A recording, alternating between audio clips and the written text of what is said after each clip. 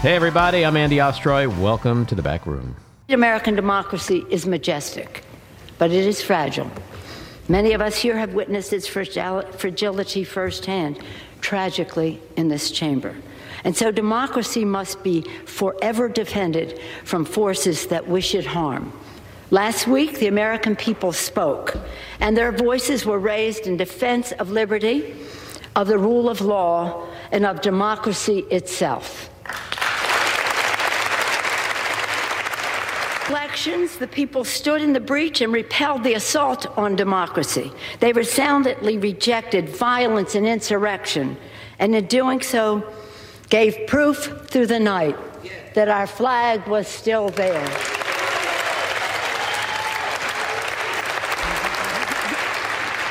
And now we owe to the American people our very best to deliver on their faith, to forever reach for the more perfect union, the glorious horizon that our founders promised. Amen, sister. God, I love that woman, Nancy Pelosi. I mean, that just crystallized everything that's happened. I was going to say in the last couple of weeks, but really it's what it's been all about the last 6 years. I mean, it just, she went on to announce that she's stepping down from her leadership role. It appears that Hakeem Jeffries, who I think is going to be amazing, will likely be stepping in to fill that role. But this nation, on so many levels, I think this nation owes her such a huge debt of gratitude. Democrats, Republicans who don't even understand how they owe her a debt of gratitude, but they do. Women, young girls, like this glass ceilings that she shattered. I mean, this is a woman who is one of the smartest, most capable, competent, courageous, crafty. I mean, she was just amazing at her job. And the last few years, I think, we live in a world of ageism. When people look at people who are like nearing 80 years old, all the talk about Biden, he's too old, he's weak, he's this, he's senile, she's this, she's that, she's an old woman. She hit her prime during the Trump years. It was like he became her muse in a way that inspired her to just reach even higher levels than she already had. I mean, think about the moments like that meant so much in the moment to every one of us, like when she did that clap at the State of the Union, or when she ripped up the speech, or the Oval Office meeting where she pointed her finger and was like, don't you talk about blah, blah, blah. And Trump was just sitting there like a fucking 4-year-old who just, was caught with his hand in the cookie jar. And then the red coat walk with the sunglasses out of the White House. Like, I don't know how you guys felt when you saw that, but like, it felt like, okay, we're going to be okay. Despite this maniac in the White House, we're going to be okay because we got Nancy. Because we have this 80-year-old woman who got, I hate to say bigger balls, because I know that there are a lot of people that be like, oh no, you can't say that, about a woman. No, but you can. She's got bigger balls than any, maybe with the exception of Adam Kinzinger, but any Republican man in Congress and Republican man in the media. And she is going to be very, very sorely missed. And I think what's really sad is I think that what broke her in the end, unfortunately for America, was a vicious, brutal attack on her husband. And having something like that happen in my life, in my family, to my spouse, I understand how that changes your whole purview. It makes you reassess, and reevaluate every move you make and every risk in your life. I remember, after my wife died, like every little thing I did was like, oh God, what if I die? My daughter's going to be an orphan. She's not going to have any parents. Like it just changed. You just all of a sudden start thinking about everything you never thought about before. And watching Nancy Pelosi in that interview she gave, I think it was with Anderson Cooper, where he asks her how much of Paul's attack will play into your decision going forward with leadership. And you could see she starts to quiver, and her face quivers, and she says, it will a lot. And it did. I think she made a decision that it just got too fucking crazy. When they break into your house and bash your husband's skull in, maybe it's time to make a different decision. And that's just truly sad. It's sad because of the loss of her leadership, but it's just sad based on what it says about where we are today. Like that, the other side is just jumping for joy in their victory that we finally got her out. And if beating the shit out of her husband is what made it happen, they're okay with that. And that's just a really sad commentary on where we are. I don't know. What do you guys think about this whole Pelosi thing? I want to thank Nancy Pelosi for her service, because her quiet strength was able to hold together a coalition of Democrats who are on such different pages. And it can't just be the hatred of Trump. It was because she was able to negotiate very, very stealthily. And that's the part that I wanted to share. Yeah. No, it's a good thought. Yeah, I think there's very few people on the planet who can go to sleep at night knowing that they literally saved millions of people's lives and made them better. And she can do that. The Affordable Care Act, which it wouldn't be here without her. Right. It really wouldn't. And getting rid of pre-existing conditions and saving the lives of literally hundreds of thousands, if not millions of people. And she can go to sleep at night knowing she did that. Yeah, no, she was a true fighter, and she was an amazing vote counter, and she strategically knew how to do that job better than probably anybody in history. And it would be harder, and I would be more upset ultimately if I truly didn't feel that Hakeem Jeffries is just the perfect guy for the job at this point. That he has that same, I've always loved him. I think he is just a real fighter, big balls, knows what to say, how to say it, not afraid, and goes right to the heart of the matter. And being a young person, being a person of color, I know there's probably going to be a lot of people who say, oh, we should replace Nancy Pelosi with a woman. I get that, and maybe that's true. I don't know. But I think a young black man is pretty damn good progress as well. And especially coming from a state like New York, which has a huge minority population, I think it's a great thing. It's not final. It's just the rumor mill. A few other people who have sort of thrown their hats into the ring, but I think he's going to get it because I think he's amazing. And so that's, the sadness of losing her is sort of tempered a little bit by not feeling like, oh crap, now what do we do? Now who do we have? And it might change things. It just might take us into that next period in a way that we need to. So, sometimes it's, that expression like, it's time, right? But I just feel really shitty that her time has basically come because her husband got the crap beat out of him and almost died. The midterms. What can we say about the midterms? Maybe the biggest takeaway of the midterms is maybe it's the end of Trump. Kind of looks like it might actually, really, maybe, possibly, kind of, sort of be the end of Trump. This week we saw the Wall Street Journal, the National Review, more New York Post stuff. New York Post, little thing at the bottom, Florida man makes announcement. Come on. But somebody pointed out that New York Post has made, very anti-Trump headlines in the past, like in 2015 and 16, and then went on to kiss his ass for the next 4 years, 5 years. But here's where it gets really interesting. People like Steven Schwarzman, chairman and CEO and co-founder of Blackstone, another GOP megadonor, who's a GOP megadonor, said, America, quote, America does better when its leaders are rooted in today and tomorrow, not today and yesterday. It is time for the Republican Party to turn to a new generation of leaders, and I intend to support one of them in the presidential primaries. Huge megadonor.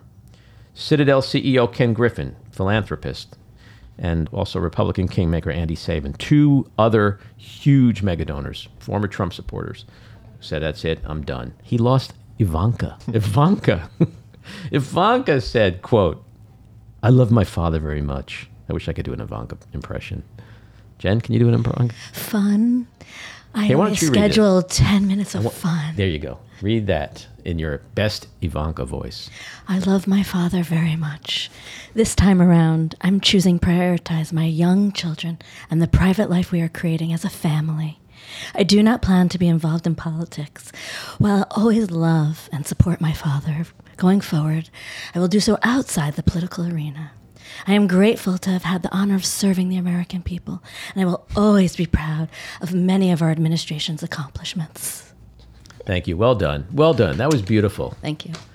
And I'm going to translate what Ivanka said. Basically, what Ivanka said is, Daddy, you're fucking out of your mind. You damn near ruined my fucking life. Jared hates you.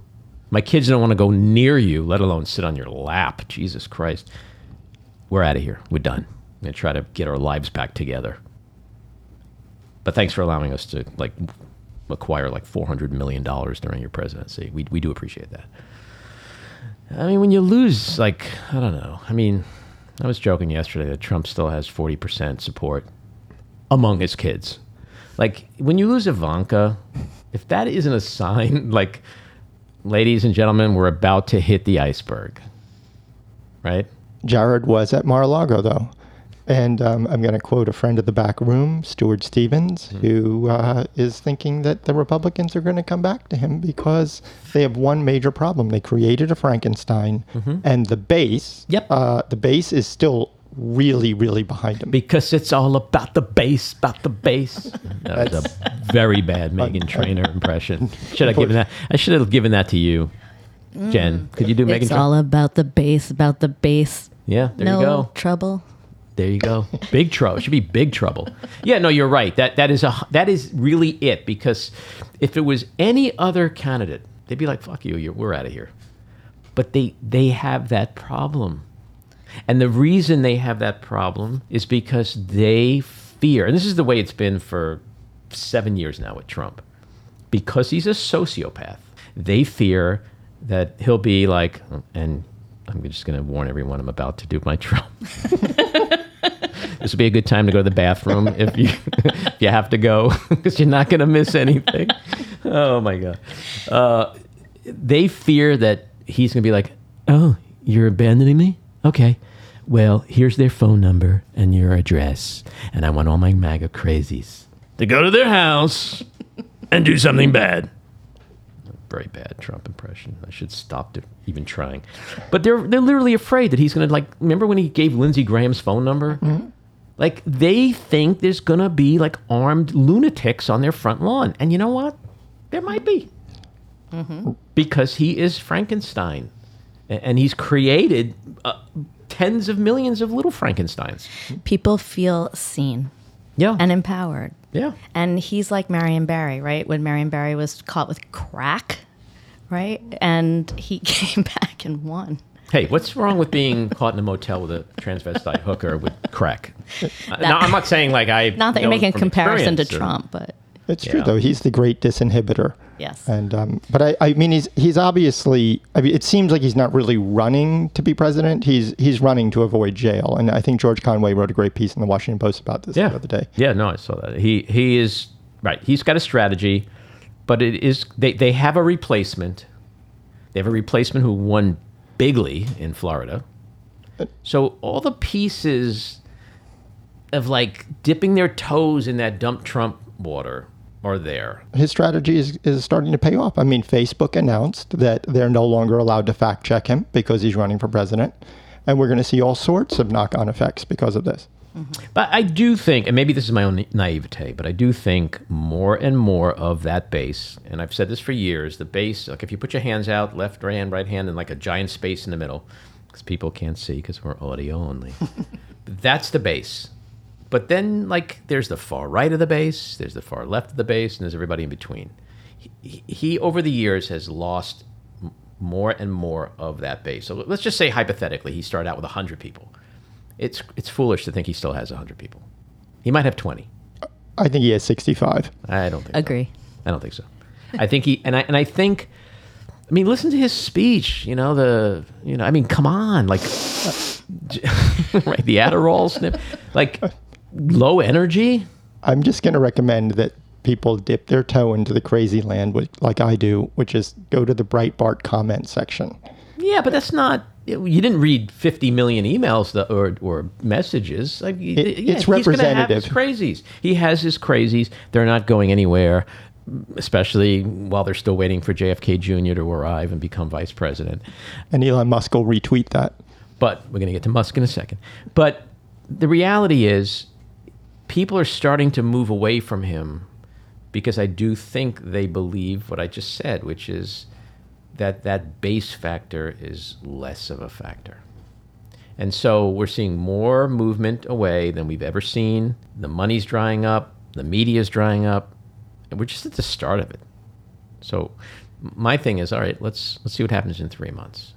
3 months from now, this will be 2 months from now, even a month from now, this is going to be a really interesting conversation because we're already seeing just after a week, things really starting to shift. So anyway, the other big thing that we can now step back and look at after 2 weeks with the midterms is that it really was a major slap in the face and rebuking of the election deniers. Like that as a strategy, which is really Trump's only strategy again, that died. That died with Carrie Lake. It died with Doug Mastriano. It died with Blake Masters. There's still going to be people that spew that big lie bullshit.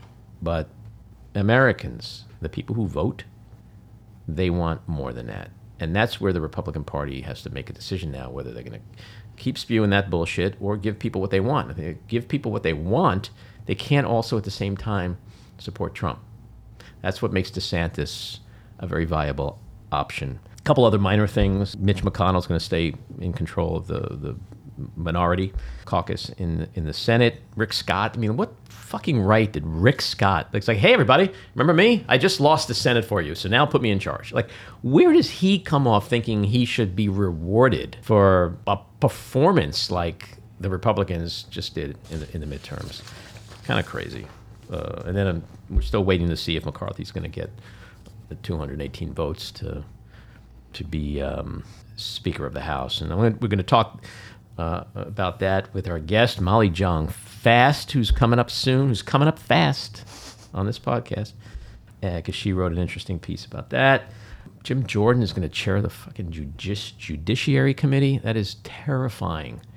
And then Marjorie Taylor Greene is going to have a prominent role in the Oversight Committee. I mean, literally, it's like the Fox are being shipped into the henhouse. I mean, it's insane. But it's going to be, the next 2 years is really going to be an apocalyptic hellscape dumpster fire clusterfuckery shit show. Sounds like Twitter. Yeah. You stole my thunder. I was going to say, speaking of apocalyptic hellscape dumpster fire clusterfuckery shit shows, let's talk about Twitter. Thanks, Maddie. Sorry to have stolen. Comedy is everything. It's all about timing and delivery. No, seriously. I'm going to throw the floor to you because you are the Twitter guy here. I mean, I think we're watching a spectacular failure of an unwinding of a human being and the unwinding of a really important platform.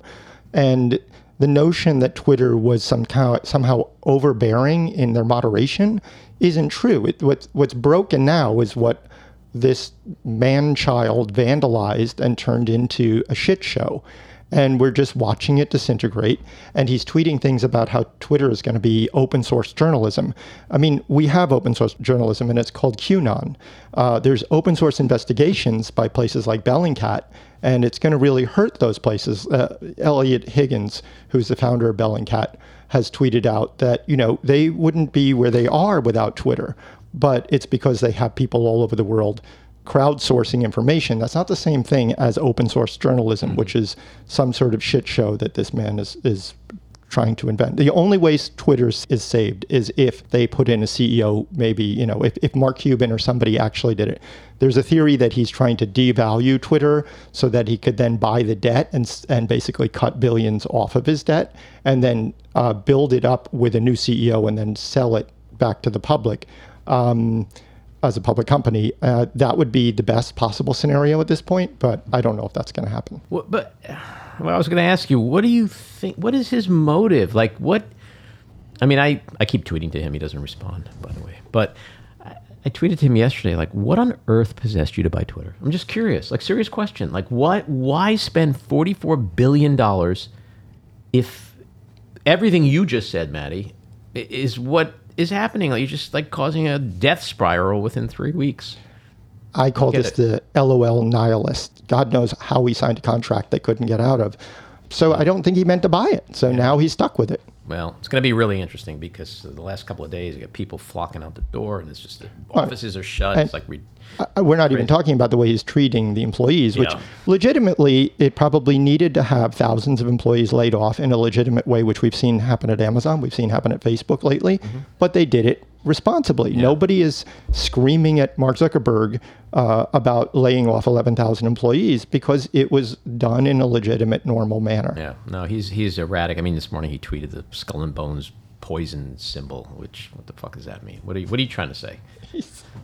Quite appropriate, anyway. Anyway, before we bring out Molly Jong Fast, just want to, again, talk about the Trump impression. I may even give it up, but this morning I picked up a new one. I'm a fan of Morning Joe. I watch Morning Joe.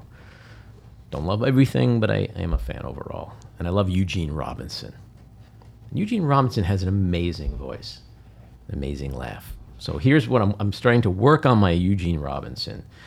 Because he's got such an amazing voice. And then he just cracks himself up like, And I started thinking about Matt Friend, how he talked about how Howard Stern morphs into Alan Alda. Eugene Robinson, the Count from Sesame Street morphs into, like, if you just sort of like, he can morph right into Eugene. So it'd be like, 1, 2, 3, 4, 5, 6. Ha, ha, ha, ha, ha. Oh, that's so funny. Joel Mika, isn't that funny? That's really funny. All right, we're going to bring out Molly Jong Fast. She is an amazing person, and we're very excited to have her in the room.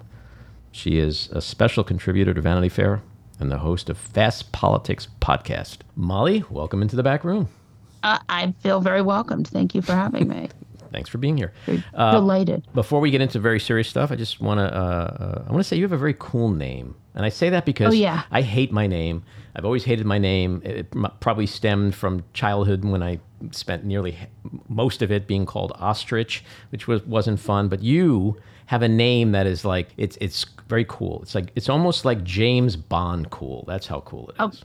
So this is what I would say about my name. My name was a creation of a different time, of a sort of a utopian 1970s time when my mother, Erica Jong, had a fantasy of her life. She was married to her second husband. She went to a book party thrown by my grandfather, who I think was trying to have an affair with her. The guy who picked her up was my father. She fell in love with my father, or whatever. She immediately left her second husband and married and went to the Dominican Republic to get a divorce. And then she came back and she married my father, and they both hyphenated their names. So for the 3 years they were married, she was Erica Jong Fast and he was Jonathan Jong Fast. And I was Molly Jong Fast. And then in 1981, when I was 3 years old, they started their process of getting divorced, which lasted for about a decade. And the only product of that union besides me is my weird last name. Not weird. It's great. No, it's very Bondy. It's like Jong Fast. Molly Jong Fast. Exactly. That was my Sean Connery, by the way. That was very good. Yeah. And so before we get started again, we in the back room like to try to get a window into people's souls. And you can't do that just by talking politics and stuff. So I'm going to ask you a question that maybe no one has ever asked you before. And I think I kind of know the answer, but are you a cat or a dog person? What kind of question is that? I have in my possession... It says everything about a human.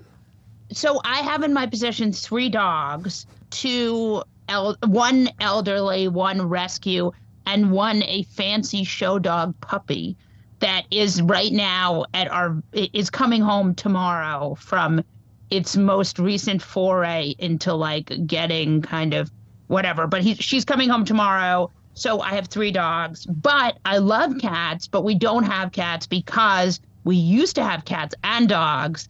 And we discovered that I learned the hard way that dogs love to eat cat litter. And my God, it's amazing you just said that. I literally said to a couple of my kids who are living with me right now, please keep the bathroom door closed because Ringo is going in there and eating cat shit. Fucking dog is going to go in there and eat cat shit. It's a delicacy to him. It's their favorite thing, and that is why we don't have any cats. I give him food. He doesn't eat his food, and then he goes and eats cat shit. My life is too short to wrestle cat shit out of a dog's mouth. Ergo, now once it goes in, you should just leave it there. I wouldn't even bother. Well, but it's also with the wrestling of the cat shit. Yeah, but it's not that it's like they don't just eat it and then it's gone. It's like there's litter everywhere. And they lick your face. Knocked over the litter box. They lick your face. Like, it's just so disgusting. So that is why we don't have any cats. All right. I want to ask you about the show cat before we move on. Like, show dog. That sounds like a dog that's going to end up with its own Instagram account. Am I wrong? I mean, I don't know. This dog, we were so devastated when one of our elderly dogs got hit by a motorcycle. And then we did the vet said, the surgeon at the hospital said this is a very old dog who has diabetes and has had pancreatitis and perhaps not a great surgery candidate. And I looked at everyone. I said, you guys, let's not do this to this dog. Let's not do this to us. Mm-hmm. Let's not spend all this money. And everyone said, you're a murderer. My husband was like, are you going to do this to me when it's my time? And my eldest son was like... If you eat cat shit, I will. Right. And my eldest son, my second son, because my eldest son is in college, my second son was like, you're a murderer. And I was like, okay, let's do this surgery. So that dog who then had the surgery then died. And so we were so traumatized that my second son said, call this woman we met at Westminster Dog Show and find out if she has any puppies. And I was like, no. And then I was like, why am I on the phone with this woman from Westminster Dog Show? All right. Well, there you go. That's the story. You murderer. Yeah. I know. All right. So I read an article recently in the New York Times about you. It was very insightful. I talk often about my own dysfunctional childhood. I find it very therapeutic. Oh, yeah. Therapeutic. But you were dyslexic or are dyslexic. Your parents split, as you say, when you were 3 years old. Booted out of Dalton. Rehab at 19. Married at 23. A novel, Normal Girl, like a tell-all novel. Like, so and people always say to me, like, how did you end up like okay, like so normal? I want to ask you. So how did you end up so normal? So I had an alcoholic family. I got sober when I was 19. The reason I'm so normal is because I got sober when I was 19. So I went to rehab because I had seen about it in a movie. I had seen whatever. There were a couple of rehab movies in the 90s. And I had seen them and they looked... Ordinary People? Was it like Ordinary People with... No, it was like dumb rehab movies you've never seen. Oh. Like... I think that brown-haired actress from Speed, what's her name? Sandra Bullock. Sandra Bullock was in one, I think. There were a couple of those kind of not great rehab movies. There was one with Meg Ryan, and so I had seen all those movies and I had thought... And then there was Girl Interrupted and Drinking a Love Story. There was a whole genre and Prozac Nation. So I thought, I'm crazy and I'll just go to rehab and it'll be like a spa. So, and I was 19. So I went to this rehab in Minnesota called Hazelton. And it was November 1st, 1997. Got on I feel like it was Northwest. They had Northwest back then, that airline. Got on a Northwest flight. I had 2 vodka cranberries and 3 Klonopin in the lounge. Jesus. I got on the plane. I had 2 glasses of white wine. I got there. A woman picked me up. My mother had flown me, but a woman picked me up, an elderly woman, drove me in a station wagon from St. Paul to Center City. It's like an hour and a half. It was November, so there was 10 feet of snow on the ground. And you pass all those ice shacks with the people fishing. And I got there and I was like, this is going to be like a spa. And it was like completely like a mental hospital. And they leave you there, you know, and I had like 3 bottles of pills with me and they took the pills and then they took my shoelaces. And I thought, well, this is not what they do at the spa. And then I was there for a month and I got, you know, they told me what to do and they humbled me and I got, you know, I chopped wood and carried water. I didn't actually chop wood, but, you know, I cleaned and vacuumed and did my chores and and got the privilege of having a private room as the longer I was there and the harder I worked. And I sort of I learned humility. So there's a pecking order in rehab? I didn't know that. In a good rehab, like you in go a there. Yeah. And you get chores and you get more responsibility the more chores you do and the more you kind of humble yourself to the process and you do your therapy groups and you do the reason why celebrities can never do rehab is because it sucks, right? Like you go there, like it's not, you know, everybody thinks rehab is like, I mean, I went in 1997, so it's 25 years ago. It's not like super fresh memory for me, but I remember showing up and thinking like, I mean, basically you can't, there's no fraternizing, right? You can't talk to the boys. You do therapy groups and you do, AA meetings and you do like in-person therapy. I thought the food was very good. And then you smoke and, you know, and you watch some television. And when I went there, and I don't know that this is still true, you were allowed to have coffee. And sometimes you could order a Carvel cake. You know, there were some, and you know, and I Cookie liked puss. it. Like a cookie puss Yeah, cake. I mean, I don't know if they still had, you know, but yes. So I liked it and I got it. And I mean, got it. For today, I am sober and I hope I stay sober, you know. Well, good for you. And it's great that you've done that. And I think unintentionally you've given Hazelton a new tagline for their next ads. Hazelton, we're not a spa. It's really true. Well, I think that the real, because, you know, I came from a family with famous people who were alcoholics who couldn't get sober. So, I mean, they weren't that famous, but they were famous-ish. And celebrities have a real hard time getting sober because they just can't. The idea that you're like everybody else and you're going to die like everybody else and you're going to, you know, you're just like everybody else is really fundamentally runs contrary to the whole idea of being a celebrity. Yeah, I would imagine when you hit bottom, and whether you're a celebrity or not, it doesn't matter, you know?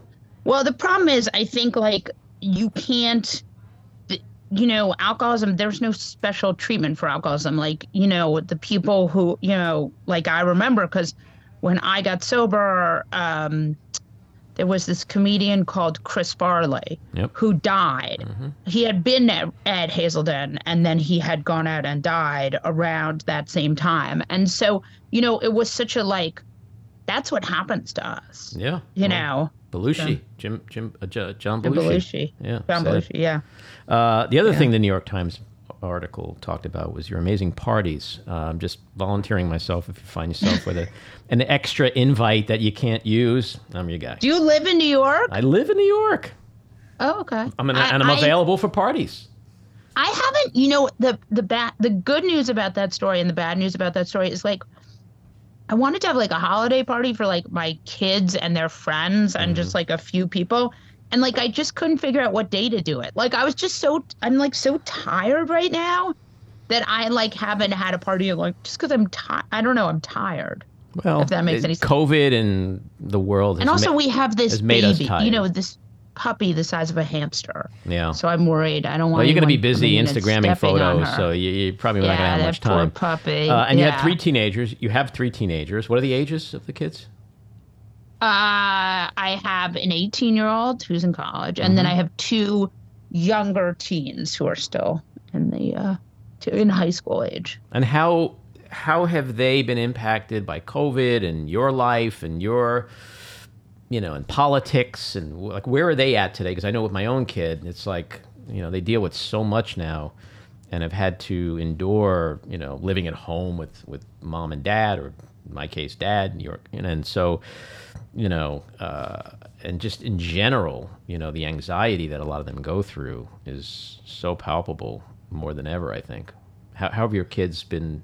So I would say I try to be like sort of have a light touch about talking about my kids because I had this mother who wrote about me my whole life. Mm-hmm. So I'm not, I'm trying to be very kind of careful. And because I don't want to tell their story for them because I feel that they, when you do that, as I have had this experience with my mother, like you can never unring that. Like there'll certainly are a lot of people who didn't read my mother's books and don't know about me, but you can't ever have that time back. So I try to be thoughtful about them, but they are teenagers. And so by the fundamental law of teenagehood, they have to say terrible things to me. And that is not well, that's what I meant, to really. them. It's like, how are they, let's get to the bottom of it. How are they treating you? So what I think is very good for me, actually, is that the more success I have personally, the more my teenagers don't give a shit and just act the way they act. But the one thing is that I have two who are at home, and they are twins. And they are very pissed off because the older one went to college and now they are in like a death match over me. And so, which is nice. It's nice that somebody, but they don't necessarily want.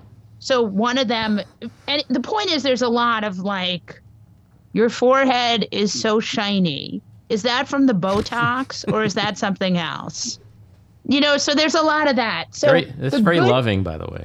Yeah, the good news about having teenagers is that you then have somebody who can tell you all of the bad stuff about you. For example, tell you that your forehead is shiny. Right. And also, like, I have this long vest that I think is very fashionable, and they won't let me walk near their school because they're so embarrassed by it. Yeah. It's kind of entertaining as much as it's disheartening at the same time. Because you kind of know they're going to get out of it, especially if you have older kids. They do eventually come around. But that's what they do. I mean, look, I remember hearing Steven Tyler from Aerosmith famously talk about his teenagers. He'd be like, I go on stage, I'm a rock star, I'm doing all this shit. Women are throwing their underwear at me, hotel room keys. And then I come home and I walk through the door eventually, and my kids are like, did you bring the fucking ice cream? And he says, that's just they reduce you back to who you are. In their eyes, you're just dad who was supposed to bring home ice cream, and they don't get caught up in all the other stuff. And so, and that's part of their job, I guess. And they have to be independent, and how they become independent is by rebelling against mom and dad, and sometimes treating us, not so wonderfully, but but hopefully the love is always there. Exactly. Let's talk about Pelosi. What do you think about her leaving? What's the first thing that come to your mind? I think she did a great job. I'm not a Pelosi stan because I try not to have too much investment in particular politicians, but I think she's been an extremely effective vote counter, vote whipper. I mean, I've read stories about the things she did to get people to vote for her bills, and that's the kind of shit that I'm really impressed by. So I would say that is amazing. I would also say, like, the thing I really like about her is that she ran for Congress for the first time at 47. So as someone who's 44, that is just thrilling to me. The idea that she started her career at 47 is she's thrilling. Rodney Dangerfield. Yeah. So I am really a fan for that reason. If not, and she's done a lot of great stuff. And I mean, and I think what is really impressive is that she's, she decided, she sort of said, like, I'm going to do one more and then I'm going to hand it off and I'm going to stay because of the numbers. They need to keep that seat. And, she did it in a very graceful and sane way, which I think is, like, ultimately, in some ways, even more a testament, because we've seen so many members, like, either stay too long or do something crazy. And this was just like, she gave the speech. She did a nice job. She's got Hakeem Jeffries lined up, So how I much? think How it's much do you very think good. the attack on her husband had to do with this? Because it seems like that was the catalyst. No, I think she had told everyone she was going to retire now. So, I mean, maybe she would have stayed on because a lot of times powerful people can't let go. But, I don't know what is in her heart and mind. But for sure, this was what she had said, 2 years ago. Am I correct in assuming you are a fellow Jew? Yes, I'm a fellow Jew. Yes. Okay, good, Yes. good.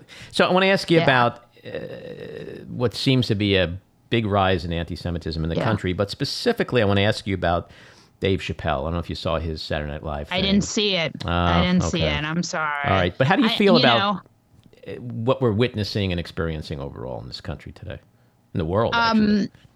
So I look, I mean, anti-Semitism is always a big problem. And it has been. And it's like, anti-Semitism, racism, anti-Asian hate, Islamophobia, it's all the same, right? Like the one thing that I think I've always been very worried about with Trumpism was that Trumpism was like, we hate everyone, but we like the Jews, which I thought was like insane. Like I thought, the people who hate everyone also hate the Jews. Like, and let's not get on the wrong side of this. Like, this is, remember, Trump is like, Mexicans are rapists, but, Jews, we love Jews. So I've always been like, those are not our people. The people who hate people and are racist are not our people. Like, and my grandfather, Howard Fast, who was a communist, who went to jail in the House on Un-American Activities, who nearly lost his career, was very involved with W.E. Du Bois and with Paul Robeson and with a lot of, in his FBI file, it says that he invited Black people to his apartment. He was involved in racial mixing. That's what it says in his FBI file. Yeah. And that he was very committed to civil rights. And there's a long history of Jews and civil rights. And so I think the thing that has made me the most uncomfortable with Trumpism is this idea of trying to pit Jews against Black people when we are natural allies, and that it is our job to, my grandmother, I was going to say, my father and my aunt were very involved, and many of the people I knew, who were in that generation were involved in going down to Mississippi, working, with this anti-racism stuff. So I feel very committed to, in my mind, the things that I'm the most interested in, because I have this podcast and because I write about stuff like I'm the most interested in trying to get Native people more representation in government and trying to have, to trying to fight Islamophobia, which is like one of the racisms that I think has been quietly accepted for a long time. So I think it's the job of Jews to stand up for others and for others to stand up for us. Yeah. Well, you mentioned the South, Mississippi. Jews like Goodman, Andrew Goodman. He lost his life fighting for civil rights. And my aunts and my father and my mother were all friends with him, and his parents were friends with my grandparents. Let's shift to I think one of your favorite subjects, Twitter and Elon Musk. You've been very active on Twitter with your opinions to Elon and Jack Dorsey. Yes. Jack Dorsey, he did it. I think you retweeted his tweet from April, which this is almost as gobbledygook as Trump. But he said, this is Jack Dorsey, quote, "In principle, I don't believe anyone should own or run Twitter. It wants to be a public good at a protocol level, not a company. Solving for the problem of it being a company, however, Elon is the singular solution I trust. I trust his mission to extend the light of consciousness." You responded and said, maybe just delete this one. Yeah, in retrospect, sure. God, it's like, and then you said it's time to consider the very real possibility that Elon Musk is not a genius. What do you think is going on over there? What is happening with him? What I think that he's having some kind of meltdown. I don't know.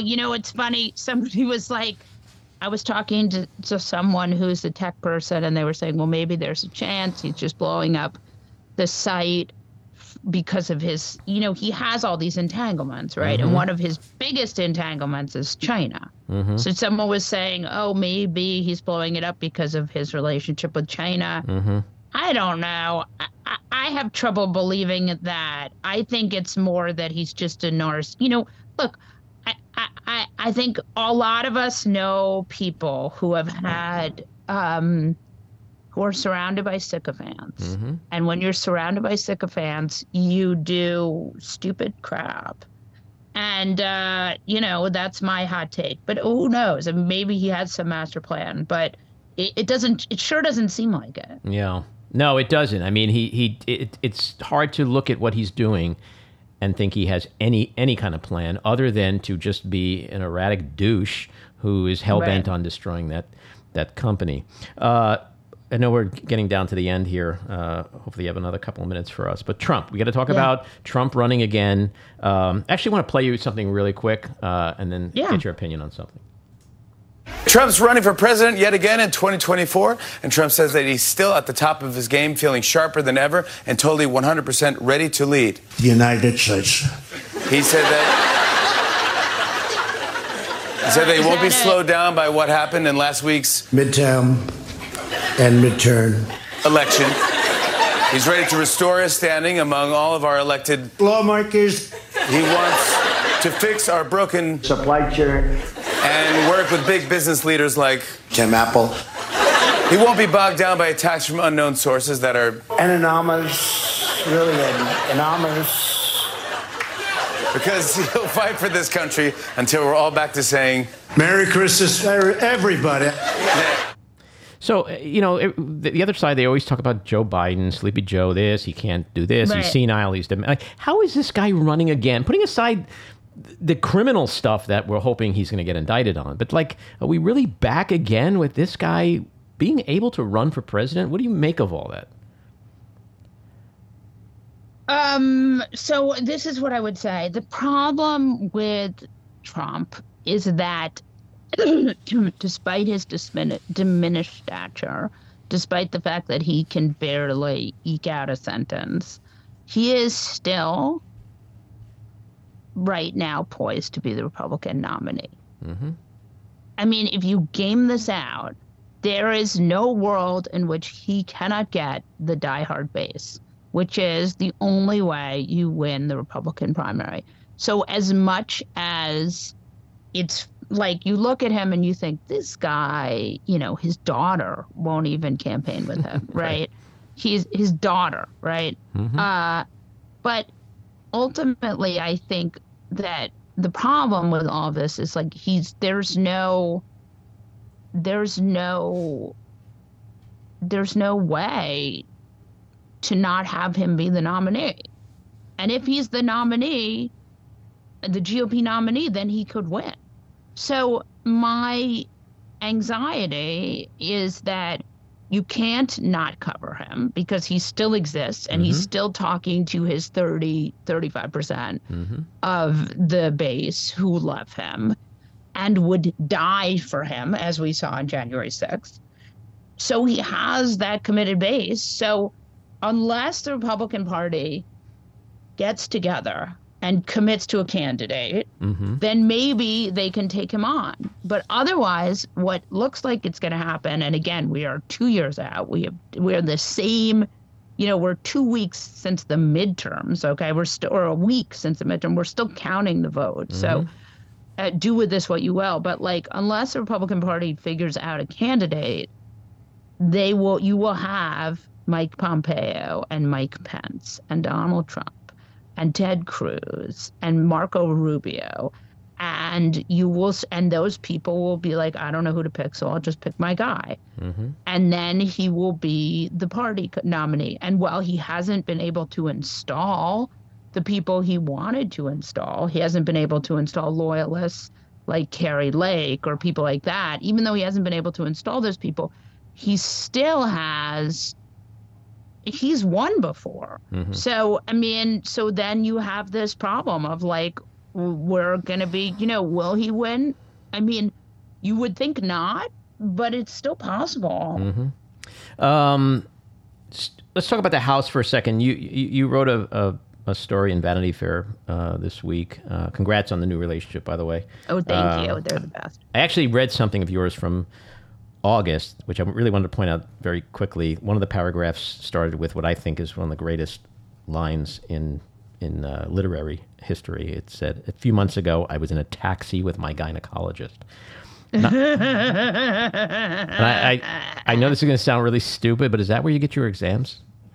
No, my amazing gynecologist, who I love, who delivered all three of my children, is involved in is somehow involved in Physicians for Reproductive Health, an amazing organization that helps provide doctors. Cool. So, yeah. So you wrote this week, House of Horrors, the Marjorie Taylor Greene Congress is upon us. And then you said on your amazing podcast, which, by the way, folks, if you haven't listened to Fast Politics, Molly's podcast, you really need to do that. It's incredible. You wrote on her. You said on your podcast that that if Kevin McCarthy, it's hard for me to even say his name. If Kevin McCarthy becomes Speaker, he is going to be a slave of Marjorie Taylor Greene. And then you refer to her as the real Speaker. Like, is it going to get that bad? Like, has this shit show gone to the place of where Marjorie Taylor Greene is really going to be wielding the power as House Speaker in America? Yes. That's terrifying. I mean, here's the thing. Again, this is like, game this out with me. They have 218 seats right now. They're going to get to 221 or 222.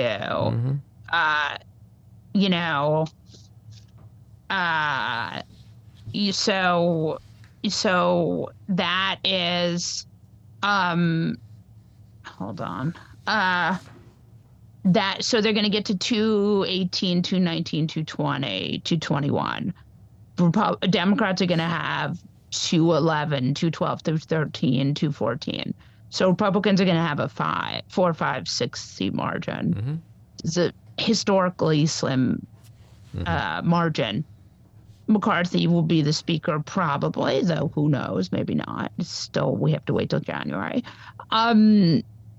Think about what that looks like, right? So you can get if you can get 5, 10 people together, like the MAGA caucus, which is maybe 5, 10, 15 really crazy members of Congress, you can control the whole fucking thing. And so, I mean, look, my fantasy scenario is they're so out of control that you get 10 Republicans to switch, or 4 Republicans. I mean, you only need, 7 Republicans to switch, and then you can have a Democratic House Speaker. I don't think in our land of hyperpartisanship that happens, but like we saw split ticket voting in this election. So voters are less crazy than our elected officials. And to your point, we could also see people retire. More Adam Kinzingers who are like, I can't work in this environment. I am not going to be beholden to Marjorie Taylor Greene and Matt Gaetz. Yeah, I think at this point, if you're in the House and you're a Republican, you're like you signed up for this. So the normal people are gone. When I ask you, is the big lie ever going to be revealed, in your opinion? Are we ever going to get to that point? What do you mean? Meaning, like, do people who today think JFK Jr. is still coming back to be his running mate, that crowd, are they ever going to wake up one day and go, my God, we were totally fucking lied to and betrayed and abused? Like, does the big lie live on forever with 10, 15, 20, 50 million people in this country? I mean, I think what happens is like with the JFK Jr. Do you think he's coming back, by the way? I think he's back. He's that guy who looks nothing like him at those events. I think he's Joe Biden, actually. Yeah, he's Joe Biden. Joe Biden is JFK Jr. Yeah. So I would say look, with things like this, people just sort of forget about them, right? Like they kind of, it's like, think about in the 70s where people were like obsessed with different kinds of conspiracy theories. I think people will go back to normal. Okay. Or they won't. I hope so. I think if that lie lives on forever, this country is in a very bad place. I mean, it is a small percentage. I mean, if the big lie had won, we would have seen a very different 2020 midterm. And that's an interesting point, because the big takeaway from me, and I said this earlier in our open, is that the election deniers lost. And that's a huge win for democracy. So I think we're beyond that kind of existential crisis in the way we may not have thought we would be just 2 weeks ago. My last question to you is the second part of our window into the soul. You're probably going to love this one as much as you did the cat or dog question. Right. Music. What's better? What's a better window into someone's soul than music? So, who's your top 5 artists of all time? I mean, I am not like a great music person. My father is a composer, so I have music people in my family, but for some reason it skipped me. You know, I like pop music, so I can't talk about it. I don't have sophisticated music taste. I like Taylor Swift. I love Taylor Swift. I'm very happy with. Did you get your tickets? You know, I did not get my. I'm not going to. I mean, that is like absolutely. You're not going to. So you're not a Swiftie. No, I'm not in anything. I'll listen to it on my phone, but I'm not a, you know. Do your kids make you listen to certain music? No. No? My kids are like, my kids want me to listen to their like student government, why the school, you know, one of my kids told me he's like a young Che Guevara. That's but amazing. A Republican Che Guevara. And I said, there is no Republican Che Guevara. And he said, that's probably what Che Guevara's mom said to him. And I said, that is not what Che Guevara's mom said. He'll grow out of it. Your old co-host, Rick Wilson, was a Republican too, so they grow out of it. They grow out of it. These Republican kids. Molly, thank you so much. You've been amazing. I love the glasses, by the way. Oh, thank you. Thanks. Appreciate you coming on and spilling the beans on all kinds of stuff and being so honest with us, and we hope you'll do it again soon. Yes, thank you for having me. That was great. Alrighty. Take care. So there you have it. Episode 25 in the can. We'd love to hear your thoughts. So leave us a message at 845-307-7446. Or you can email us at backroomandy@gmail.com or tweet to me at Andy Ostroy. And please leave a review if you like the pod. Reviews are important. People pay attention to those things. I want to thank my co-producer, engineer, and editor, Maddie Rosenberg, associate producer, Jen Hamoud, Cricket Langell for our artwork, Andy Hollander for our kick-ass music, Patricia Wind and the Epicurean for the Backroom Studio, and a big thank you again to our guest, Molly Jong Fast. So keep your eyes on Washington, Hollywood, and your own backyards, and we hope you'll join us again next time. Have a great week.